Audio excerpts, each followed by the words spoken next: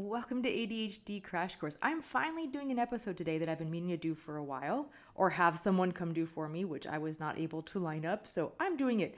And it is an episode talking about what DBT is. What is Dialectical Behavioral Therapy?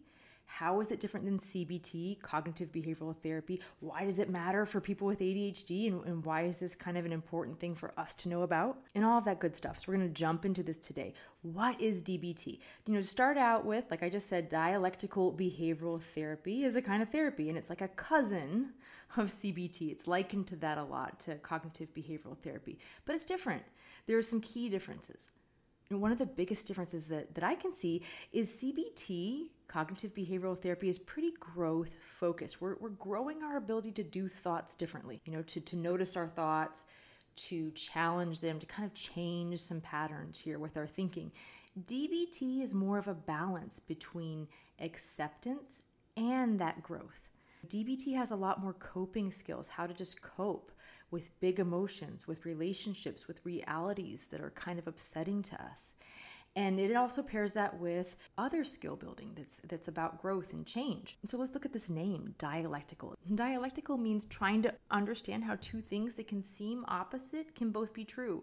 And if you've listened to me for a while, you know that I say this a lot. Both things can be true, because it's kind of mind-blowing sometimes for us, right? And not just us as people with ADHD. This is just hard for humans. Dialectics is hard for humans. We kind of like the all or nothing, the black and white. It's hard for us to be in these middle places where there's a little sophisticated reality. It's hard. We want it to be simple. I just saw something that made me think of this morning. My social media feeds are full of dogs. And so there was some person who does a dog's day out. He'll go to the shelter, take a dog and just give it like a big day. Go hiking, go get ice cream, go snuggle at the house, just a big day. And the comment section was wild. Right? It was nuts, because of course there are people saying, oh, this is great, it's amazing, how fun. And there were also plenty of people that were just like, this is horrible. How could you build their hopes up? This is so sad. They're probably heartbroken when they go back to the shelter. And I get it, right? Like, because I do this kind of volunteer work. I go to our shelter and I will walk dogs some mornings, but sometimes I will take a dog out for exactly what this person is doing and just have a blast, have a big day. And when I go back to the shelter, I'll be honest, guys, there are plenty of times that I cry because it is true. Both things are true. You can't fix everything. You can't do everything. It is a sad reality, and you can do something to make it better. Like, you can give that dog that great day and give him a break from the stress of the shelter, even if you can't take like 50 dogs to your house. But that's hard for our brains. Like, we want the story where the dog comes home and lives with you forever. And we want that or nothing sometimes. And so if you start noticing this around you, you will see that in general, humans have a hard time with dialectics. Another example of kind of a dialectical reality is I can accept myself as I am today, and I can still want to make changes. This is dialectics. This could feel like it's contradictory, but it's not. You can love yourself and accept yourself and also be working to grow. And this is the kind of thing that can be hard for us sometimes to wrap our mind around, but DBT teaches us it's possible to have both of these goals at the same time, accepting yourself and changing as well, making changes that matter to you.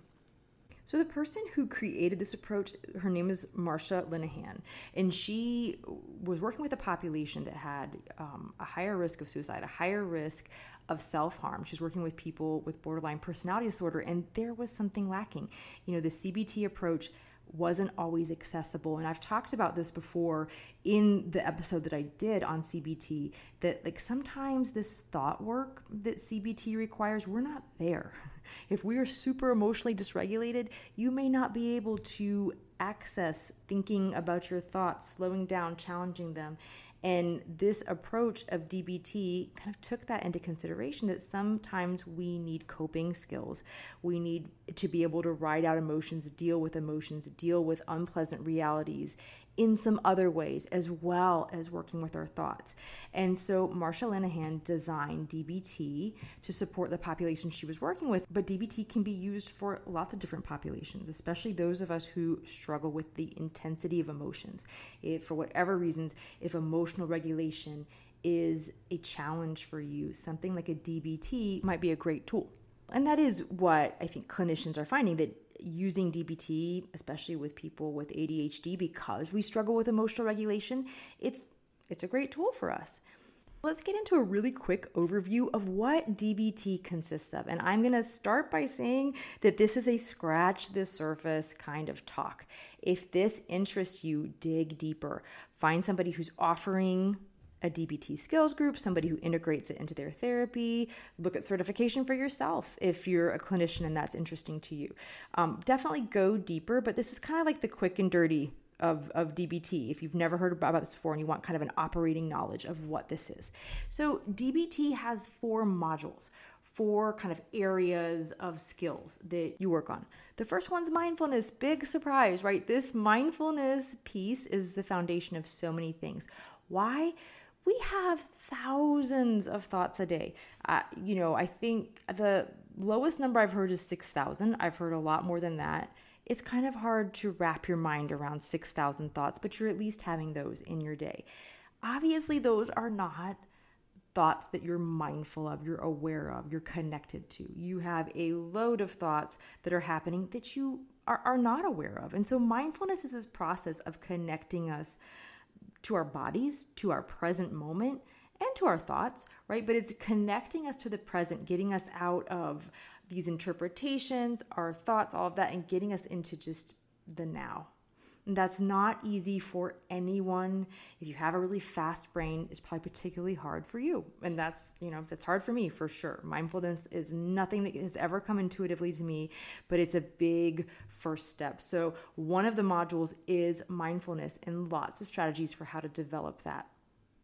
The second module is interpersonal effectiveness. This module really balances skills. So whether you're somebody who maybe struggles being assertive, struggles standing up for yourself, advocating for yourself, or if you're somebody who struggles, getting the perspective of somebody else, you're advocating for yourself, but you're not effective because you're not able to be flexible and think of the other side. The exercises in this section address both. You're balancing your respect for yourself and your respect for others to be more effective interacting with people. The third module is, drumroll, emotional regulation. Like you knew that had to be one of them, and that is one of the modules, a deep dive into emotional regulation. So tools for this include tools that just help us ride out our emotions, just being able to tolerate them and experience them without going under. Sometimes it involves changing our emotional experience. That can be through action, through thought work. There's a lot of different examples in the emotional regulation modules of like how you can impact that. Sometimes if your emotions aren't really fitting the situation, then you're looking at dealing with your emotions. How can you manage these emotions? Sometimes if the emotions do fit the situation, then you're going to look at problem solving and taking action. So it's not just the thinking work here. We're definitely looking at when our emotions are kind of pushing us to action and when that's a good fit. They also, in this module, look at like controlling for your vulnerability when it comes to your emotional life. Like let's look at some of our body needs, like food and sleep, exercise, rest, those kind of things. If those are not present, it makes us much more vulnerable to struggling with emotional regulation. So even that is a portion of this module. Let's look at controlling what we can control. Now, the fourth module is distress tolerance. This is things that we can do when we're not tolerating distress, when we're not tolerating our emotions well, when we are really in that like, I'm gonna blow situation. I had a guest on my podcast who talked about some of these distress tolerance skills in action. She was talking about having an argument with her spouse and that she was really at that place where I am about to bubble over.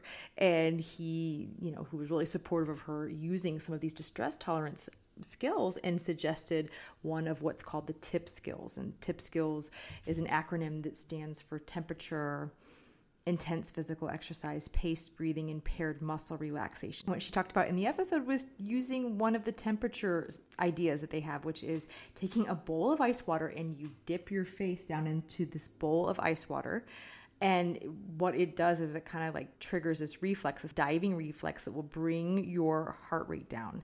So it's actually using body input to bring down that intensity.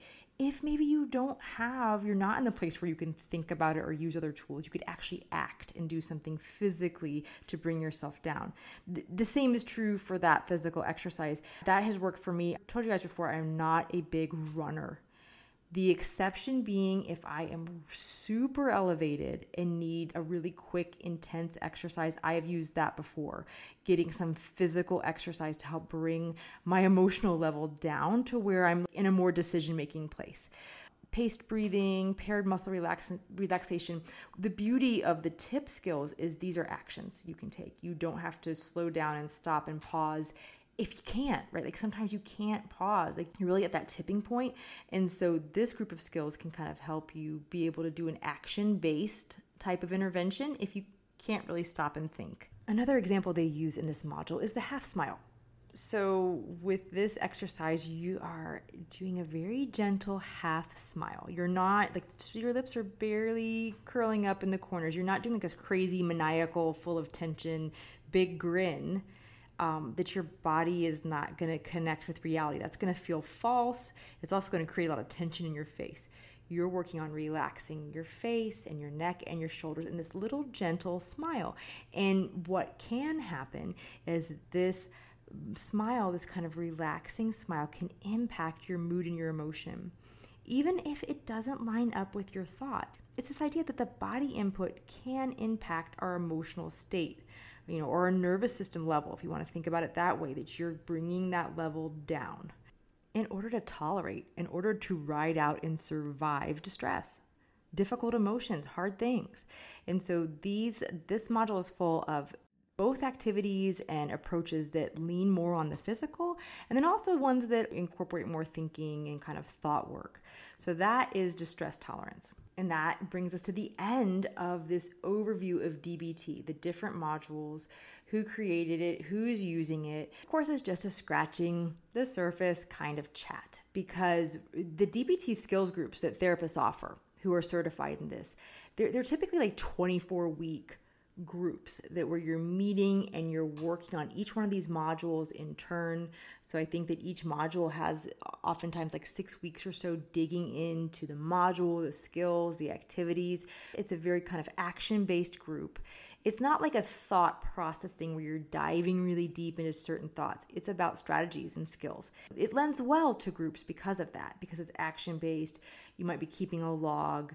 Some therapists will let you just do a module. Like if you were really interested in emotional regulation or distress tolerance, there might be therapists that let you just do that 6-week portion.